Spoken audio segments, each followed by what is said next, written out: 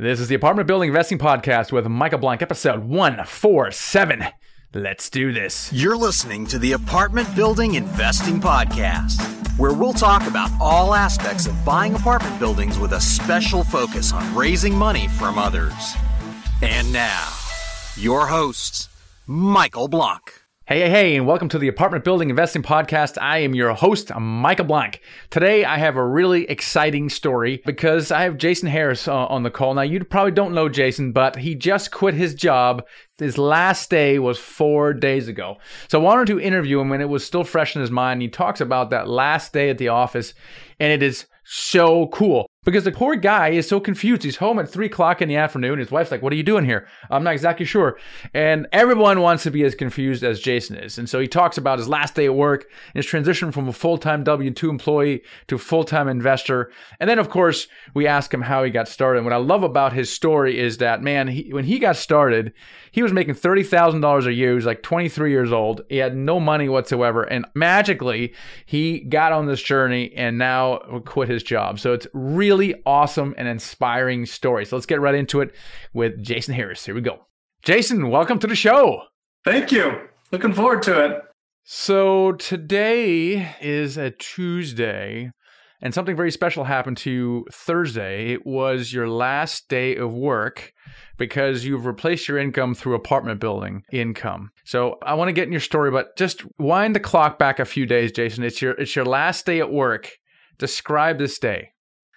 So this is something my wife and I have worked towards for a long time. I guess long time is relative to some, but it was surreal. My office administrator knew that this is something I was working towards. I talked to my regional leader. It's funny, being a financial planner too, you help people get to real estate, and usually that's through traditional investments, right? So your 401k and IRAs. And so I just told them that I've reached financial independence and no longer need this income to support my lifestyle and goals.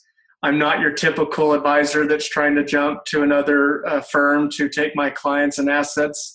I've literally reached retirement and ready to do real estate full time. It's what I love to do. And it was a really funny conversation. Thursday, when it was officially my last day, it's interesting that it was actually more scary. I've been planning and wanting this for a long time, but I recognize that when it actually happens, it's real. And so walking out of the office for the last time and coming home to the kids, it was funny that night. I was just thinking how I don't have a job to go to tomorrow. This is scary. You know, what am I going to do with my time? How am I going to continue? Because I think life's about progression. And so I don't want to just sit and do nothing at the house all day either. And so it's been scary and exciting.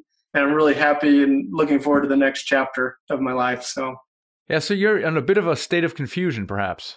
Yeah, I am. I think I am. So what are you going to do next? Well, my wife's a real estate broker, and we have a property management company, and I love investing in real estate. And so right now, recently, my time's been consumed with writing a book, actually, and doing some consulting for others who want to try to follow in our footsteps. And I think we did it very organically. It sounds like there's ways we could have done it a lot faster and smarter, but it's worked out very well for us, and we are loving sharing our ideas with others now. What's the reaction been of your friends and family?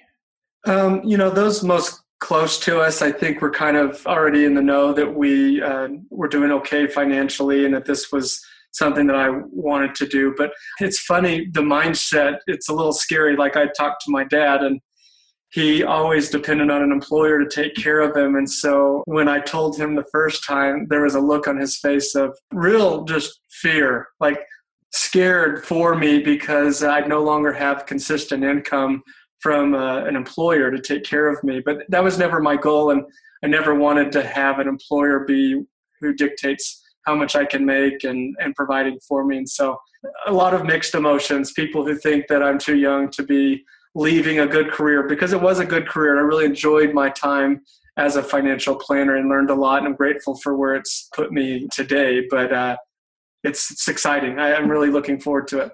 So some of your coworkers, colleagues, right? I mean, how are they reacting? I mean, do they want what you want? They're like, no? I mean, what's their reaction? It's got to be weird for them as well. Well, it's weird because I'm in the financial investing world, right?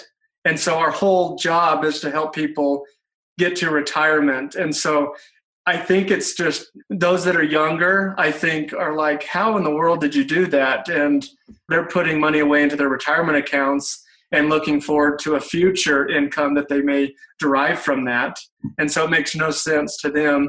And then I think it's more funny talking to the more seasoned financial planners and investors, because they're looking at me like, you're leaving before I am. How does that work? And I'm shocked how few financial advisors out there actually understand assets outside of securities within retirement accounts. There's so many great tax benefits and strategies that can be used with real estate that not all other asset classes can give you. And so it's been a surprise to many, and I still don't think they understand. I'm interested to having more of those conversations with them in time. A lot of them are good friends. So, I mean, it'll be fun to talk. So it's 3:00 Eastern. You're not normally home, but clearly you are home right now. What does that feel to you? What does your wife think of all this? Oh, I'm sure she's going to get tired of me. I don't know. She'll put me to work, I'm sure. It's funny because my kids are young, 3, 5, and 8, and they just turned 3, 5, and 8. And so we told them that Daddy no longer works. He's now doing real estate full time. And so my little girl, Kate, she's so sweet. She ran to her room and grabbed her piggy bank and gave me all of her money and said, here's something to help Dad now that you don't have a job anymore. And so I don't think it's yet set in, what that means and why we're able to do this, but it's really, really fun. And yeah, I'm real excited. Well, what's exciting about this, Jason, is that you don't have like thousands of units, right? People will think, oh my gosh, I need 1,500 units to retire. Let's talk a little bit more now that we got this out of the way. I mean, congratulations, first of all. I'm so excited for you.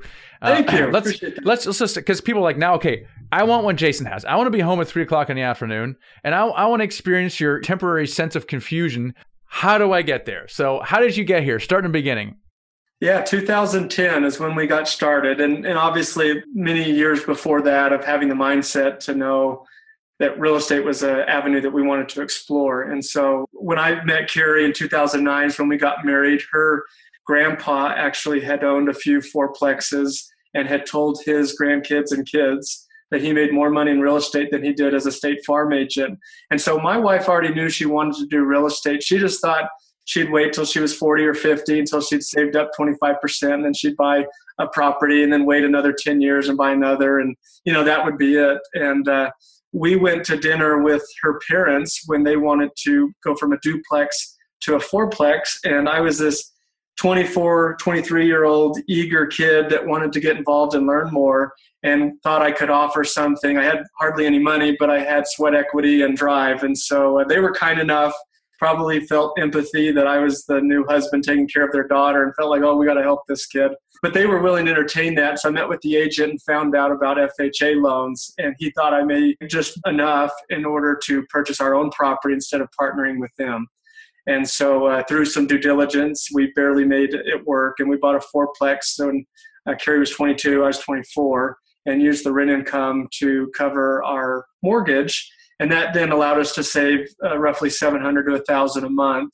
That instead of increasing our lifestyle, we used to build up for another down payment for the next property. And then that just continued. Well, let me stop there real quick. So you guys decided, number one, not to expand your lifestyle. And this is very, very important because in good old America, what we do is when we make more money, we spend more money. And better yet, we actually try to spend more than we make due to the magic of credit cards. Now, why did you and your wife decide not to do that? What strategy was behind, what thinking was behind that conversation?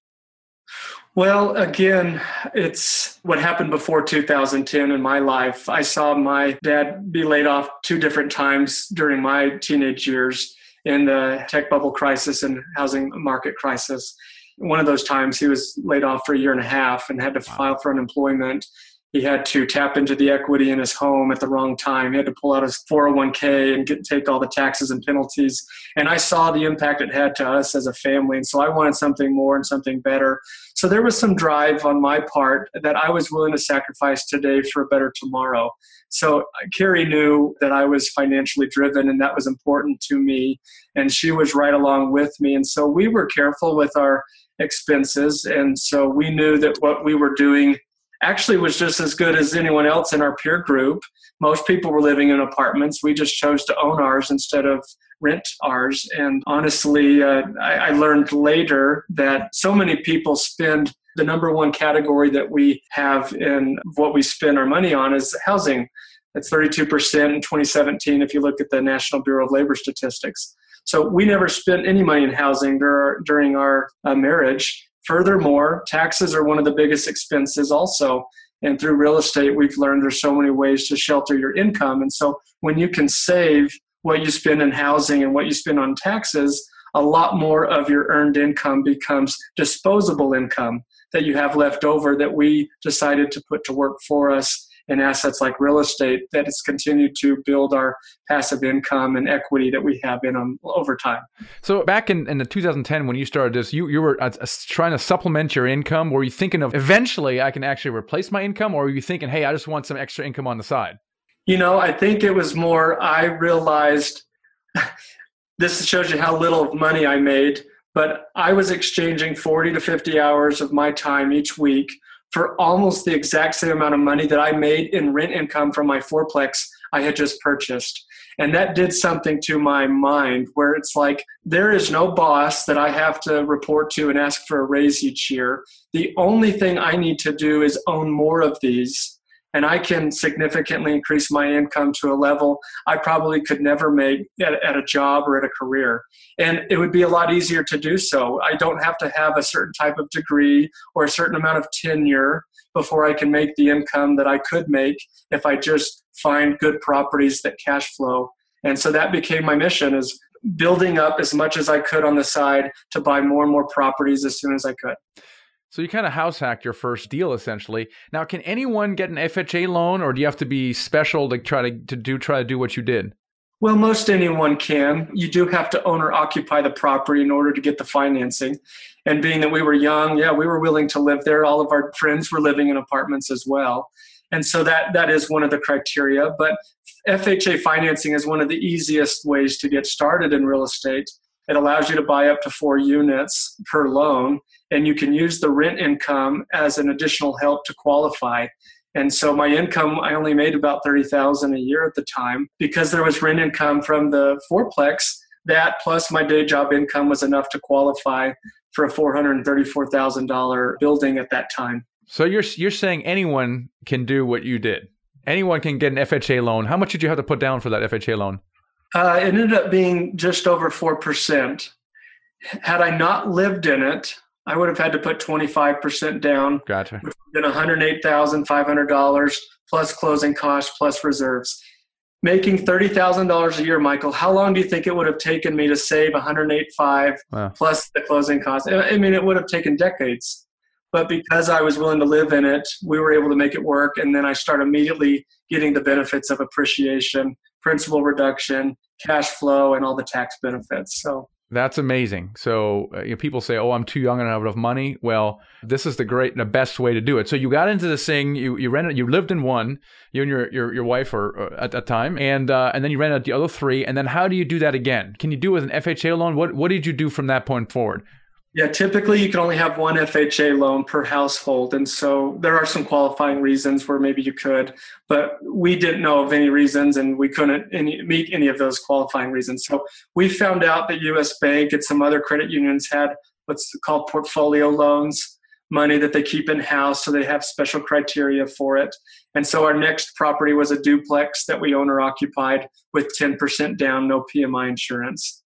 And honestly, it took us 4 years, Michael, from the fourplex to the duplex. Yeah. We didn't go any other way other than save your way to having enough for a down payment to buy your next property.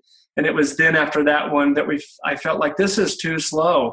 I can't wait 3 or 4 years every time to do this. I'll never get to where I want to be. And so you get creative and you learn other strategies as you obtain more knowledge. Well, then what did you do to accelerate that timeline?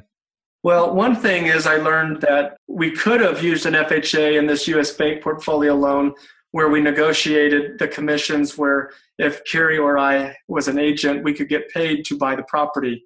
And when you're only doing a low amount down, like 5% or 10%, if you get a 3 to 6% agent commission, really you're not even bringing any money to the table. You literally could use your commissions as the down payment. Now, you have to have the down payment to put down, close, and then you get the commission. So you can't apply the commission as the down payment. But that changed my whole mindset. That is, as I'm owner occupying property at 5% down most of the time, if I can get a commission of 3 to 6% each time, really I don't have to save up that 5%. And again, I was only making 30 or 40,000 during those lean years in my early 20s. And so I didn't have a lot of money to put away. This was a way for me to get into the next property that much faster. And so Carrie got her license, and every time I bought a property, she got paid commissions, which helped get our equity or capital out of the property to go and repeat the process to buy another one while still maintaining the asset and helping it run more effectively. And so we came up with creative ways to increase the income of the properties we were buying or decrease the expenses to improve cash flow. Because the biggest risk you run into when you're highly leveraged or putting less down would be over leveraging, obviously, and then no longer cash flowing. And so we had to be creative on how to raise rents and how to decrease the expenses so that we could operate a profitable and good cash flowing property. Do you have to live in these properties for a minimum amount of time before you can hop on to the next one? Typically 1 year or more is what the expectation is. Yeah, once you've lived there a year, oftentimes you can get financing on the next property. And for us, we learned later and in the process of it, they typically want to see that there's some type of improvement from where you're coming from. Otherwise, it looks like you're just trying to get better interest rate terms with less money down and never intend on occupying the property. A lot of the lenders thought I was crazy, but it's like, no, this is helping me financially. I will live in anything if it's going to improve my financial position. But that's not enough. That's not, there has to be evidence of an increase in size to the property, something that's newer than the one you're coming from, a better neighborhood than where you're at, closer location to work, those types of things. And so we started out after the multifamily units doing small single-family homes into bigger and bigger and bigger until where we are now. Well, let's talk about some of the bigger ones. So it sounds like in the beginning, what you kind of house hacked it and you kind of repeated it. You moved, right? And then you did this maybe, let's say, once a year, you moved into a quad or a duplex. At what point did you start changing that strategy maybe to some larger buildings? How did that happen? It's really at the point when I realized and learned there are other ways of just living in something, because moving really is hard on your family and it's just not fun. And we've made great friends along the way, but it's not something you want to do to your family, especially when they get older and start making friends and are in school. And so our kids are at an age now where we don't want to have to move them all the time. And so we're happy with where we are. But we learned in maybe 2015, so 4 or 5 years ago, ways that we could partner on deals where others could be the capital and we could be the means to running and managing the property. Or we negotiated a couple off-market deals where Carrie got a 6 or 7% commission and we used a 15% down loan and went halves with a partner who put the 15% down, and then we gave our 7.5% from the commission we had negotiated from the deal. And so creative ways that we didn't have to come out of pocket with any of our own money. We used the property or the deal as a means to getting ownership to it. Okay, so you're starting to get a little more creative. So you're getting more creative with the commissions for sure. You mentioned a partner. At what point did you start bringing in partners into deals? 2015 or 2016, we started to introduce partners. We started to use the BRRRR strategy where we were doing hard money or private money to buy an asset that we saw some value add opportunity that we didn't go in and fix up and renovate and then get long-term financing in place a couple months later. We did a deal just a couple years ago on a fourplex. We bought for about $355,000. I knew the upside could be closer to $500 if we were able to raise rents and improve some things. I literally just removed all the garbage and debris from the outside, landscaped it, and painted the building. And since all of the tenants were on month-to-month leases, we gave them notice of rent raises of $225 per apartment. So it was about $900 total. Not a single person moved out, Michael. Because it was so far under market. It was so far under market. The owner hadn't raised rents in a long time. They were proud of this new owner who was taking care of the property, making it look nicer, and that I was willing to go in over time and improve the inside to the apartments as well. They were happy to pay the additional amount. And so I took the new higher income that the property generated, to the lender. They reappraised it for almost $500,000, and then we were able to turn around and use the equity of the property as our 25% down payment. And so I spent about $3,000 of my own money to buy a $500,000 fourplex, and cash flow just under $1,000 a month. That's amazing. So you used a hard money loan to finance the entire acquisition and repairs, except for the $3,000. Correct. Yeah. Yeah. That is outstanding. That's outstanding. So you're house hacking away with an FHA loan, moving and getting another one, and then you're using hard money to kind of do this on a little bit of a larger stage. And my family didn't have to live in it. And your family didn't have to live it. That was a big departure in strategy, and it worked very well. So you found a great. I love that. You found another. Any other kind of creative things that you did afterwards? Well, we've done seller financing too. Partnerships has helped quite a bit, using a portfolio loan where you could, instead of putting 25% down, do 10 or 15 and take the commission as half of the split. Mm-hmm. We've done that a few times. The BRRRR strategy where we use hard money. And then the other ones are seller financing. And we had a couple years ago a home that it had sat on the market for quite a while, and the seller wasn't getting the price that she wanted. And she was adamant to get the price. And so I gave her price, but with my terms. We only put 3% down, so $15,000 total. For 15 months, she carried the note, but every payment I made went strictly to principal, except for a very small percentage. And so every single month, I took the rent income from the property to then give back to her, which then reduced the loan balance. And so when I went to get the financing about 15 months later, the property was worth $560, and my loan was about $420.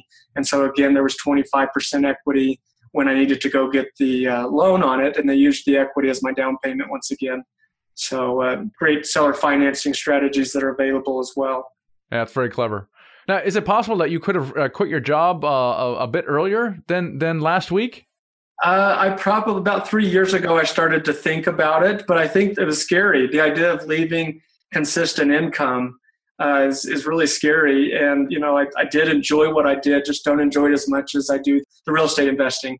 There came a time where my licenses restricted everything that I wanted to do. And so I had to make a decision if I wanted to keep this career and keep doing real estate on the side, or just move all in with real estate, and that I really enjoyed it. So I probably could have, but I'm kind of glad. I've gained a lot of experience as an advisor. I think often when I negotiate too, being a fiduciary has helped, where I care a lot about the seller's perspective and try to offer recommendations to minimize the taxes on their side, or give them ideas for what they could do with the capital thereafter. And knowing, about different assets as a financial advisor has been helpful. And so, I think it's helped, and now I'm grateful for what I learned. I'm going to take it and do more with it. Yeah, that's awesome. So what's your advice to someone who's trying to transition from a full-time W-2 job to full-time, investor? Know your numbers well, and make sure that it's truly passive income, net of all expenses, that you feel comfortable taking from your portfolio, from your business. I love investing. I want every month to progress on what my overall net worth is, whether that's my real estate or whether it's my retirement accounts or all of the above. If you're going to start living off of the income from it, you're going to see a setback that you have to make up in one way or another if you want to continue to progress. And so knowing your numbers well, I think is one important piece. Second, I would say, is if you're dependent upon your W-2 job for financing, you need to be careful, because when you walk away and lose your W-2 income, banks want stability, and W-2 is something that they can source and see history from. And now if you're only using 1099 income or passive income from real estate, you may run into some more difficulties for proving income that's enough to qualify from a debt-to-income perspective. And so I'd be careful of that too, and maybe talk with an underwriter or loan officer who can make sure that if you're using those techniques, that losing the W-2 income won't compromise your ability to continue to finance other deals. That's great advice. Is there anything that you could have done to possibly accelerate your timeline? I could have gone to Michael Blank's conferences and learned other ways to do it sooner and faster. I could have thought bigger perhaps and done bigger deals. I think there was a little bit of, I think I've proven myself to be very good at analyzing the deals, but I've mainly stayed in the 2 to 20 units or lower. And we've done a handful of those, that are more in the 10 or 20 range. But I think we certainly had the skill set and knowledge and know-how to tackle an 80 or 100 or bigger apartment complex that I could have pulled money and done something sooner that certainly could have helped accelerate. Had you considered raising money from others, syndicating at all?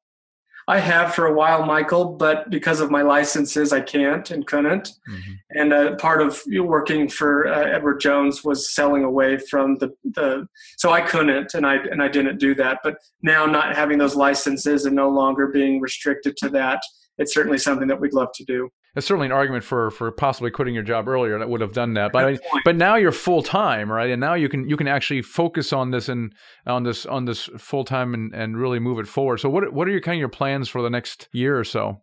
Well, we already had a side business. Carrie's a broker. We have a management company in the brokerage, but a lot of people love my insights as a financial advisor and real estate investor. And so a lot of people use Carrie and I for consulting to assess their financial situation and how they can improve what they're doing currently and in the future and create a strategy. So that's partly what I'm doing, but that's more almost a filter to see who's an accredited investor who may be interested in the bigger projects that we want to do now with syndication and some bigger apartment complexes. You have an interesting perspective because you're obviously a syndicator and entrepreneur yourself, but your clients are not, right? These are accredited investors of some sort.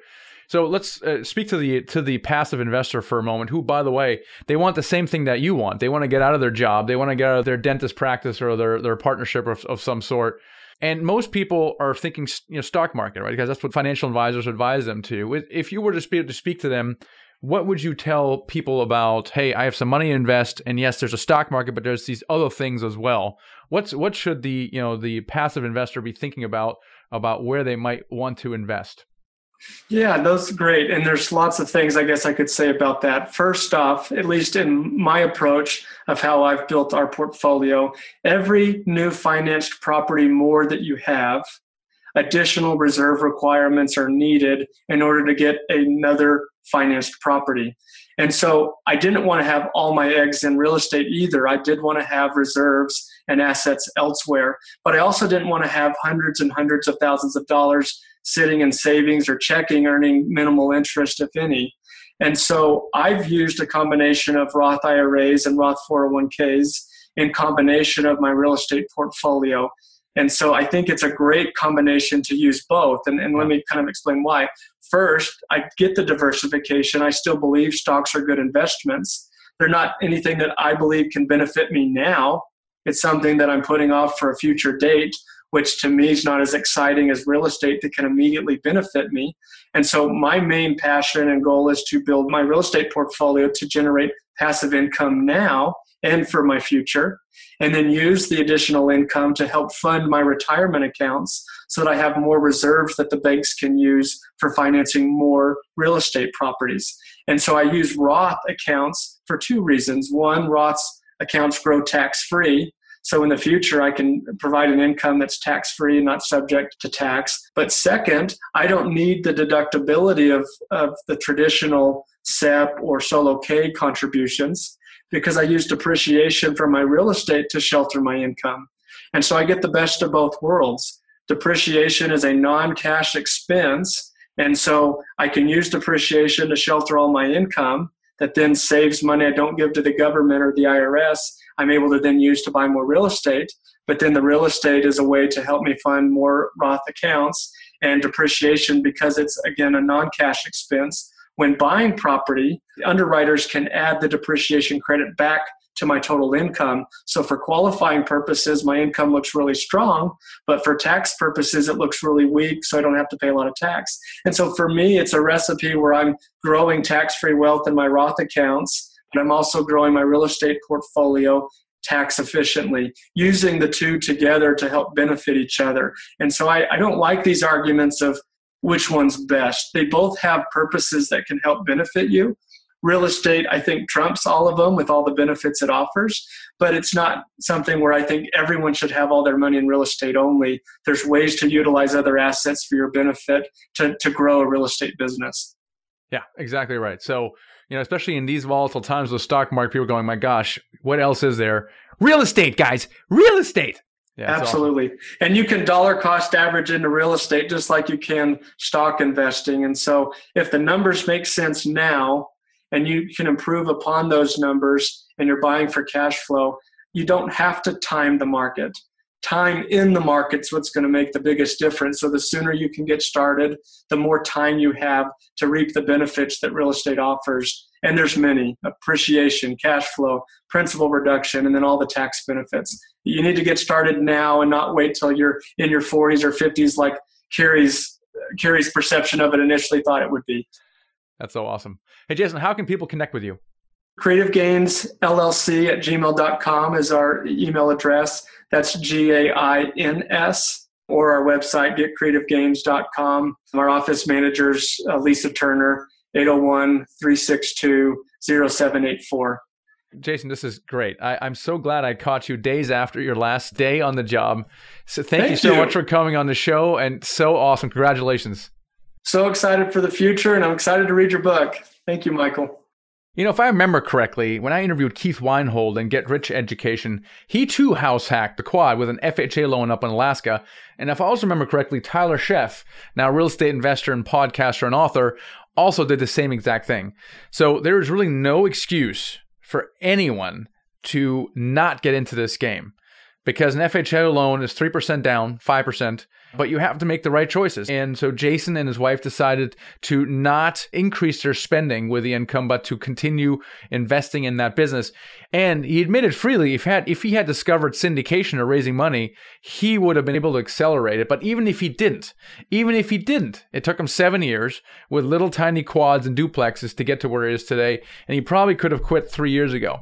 And that is really, really exciting that you're able to do that. So even with small deals, even with not even raising money, it's just so powerful.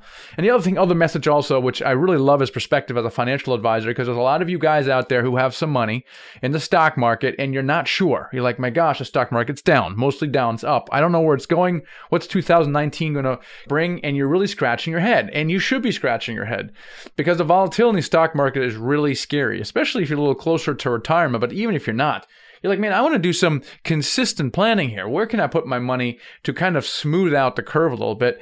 And it's not that you should take all your money out of the stock market. It's that you should look at alternative investments. And this is why multifamily investing is the most exciting thing out there, because the returns you're getting are much less volatile. They're above average, above the stock market. And number two, the risk profile of multifamily is substantially better than any other asset class, including the stock market. For example, 2008 and the Great Recession, single family house residential default rate for Fannie and Freddie backed loans was 4%. That's a lot, okay? In comparison, multifamily was only 0.4%, basically close to zero was the default rate in that same time. So the risk profile is very attractive. And then Jason mentioned some of these tax advantages with the depreciation. That the tax law allows you to depreciate the value of a building over a period of years, and it's actually a phantom expense. And now what we do for our properties, we do a cost segregation analysis, which allows you to accelerate that and depreciate more. So let's say you're a passive investor, you invest $100,000, and let's say you get a 10% cash on cash return of $10,000 per year. Because of the cost segregation and the accelerated depreciation, you're not even showing a taxable income on your K1. You're actually showing a taxable loss. So you're not paying any taxes on that gain, which in the stock market, everybody knows you're paying at least short-term capital gains or long-term capital gains. Well, with multifamily real estate, you don't even have that. And if you can't use the passive losses, you can carry them forward as well. So it's really, really unusual combination. And this is why I encourage every one of you guys who has money in the stock market and you're scratching ahead to look at multifamily syndication. So if you're interested, you can go to themichaelblank.com/invest. And you can register with our investor portal, and we'll get to know each other a little bit more, and then we can show you some opportunities that we have. And it's just a fabulous way to kind of diversify your assets. And the more you get into it, the more you will take out of the stock market. Trust me on that. But for now, just look into it. It's just so powerful, and I'm just really, really excited about that. So themichaelblank.com/invest. All right, guys, that's all I have for you guys. I hope you were inspired by Jason. I certainly was. These are the most popular podcast episodes because it shows how everyone can actually quit their job with real estate. And that's why I wrote this book, Financial Freedom with Real Estate Investing, this yellow book. Still a bestseller on Amazon right now. I highly encourage you guys, buy and read this book. And it really shows you the blueprint to quitting your job in 3 to 5 years with syndicating. And in fact, the case studies I have in there, it all takes them 1 to 2 years. It's very, very powerful. And so I encourage you guys to look into it. Appreciate it. Thanks so much here for watching, listening. Catch you guys in the next episode. Thanks for listening to the Apartment Building Investing Podcast with Michael Blank. For more free podcasts, articles, and videos, go to themichaelblank.com. There, you can also download the free ebook, The Secret to Raising Money to Buy Your First Apartment Building. Till next time.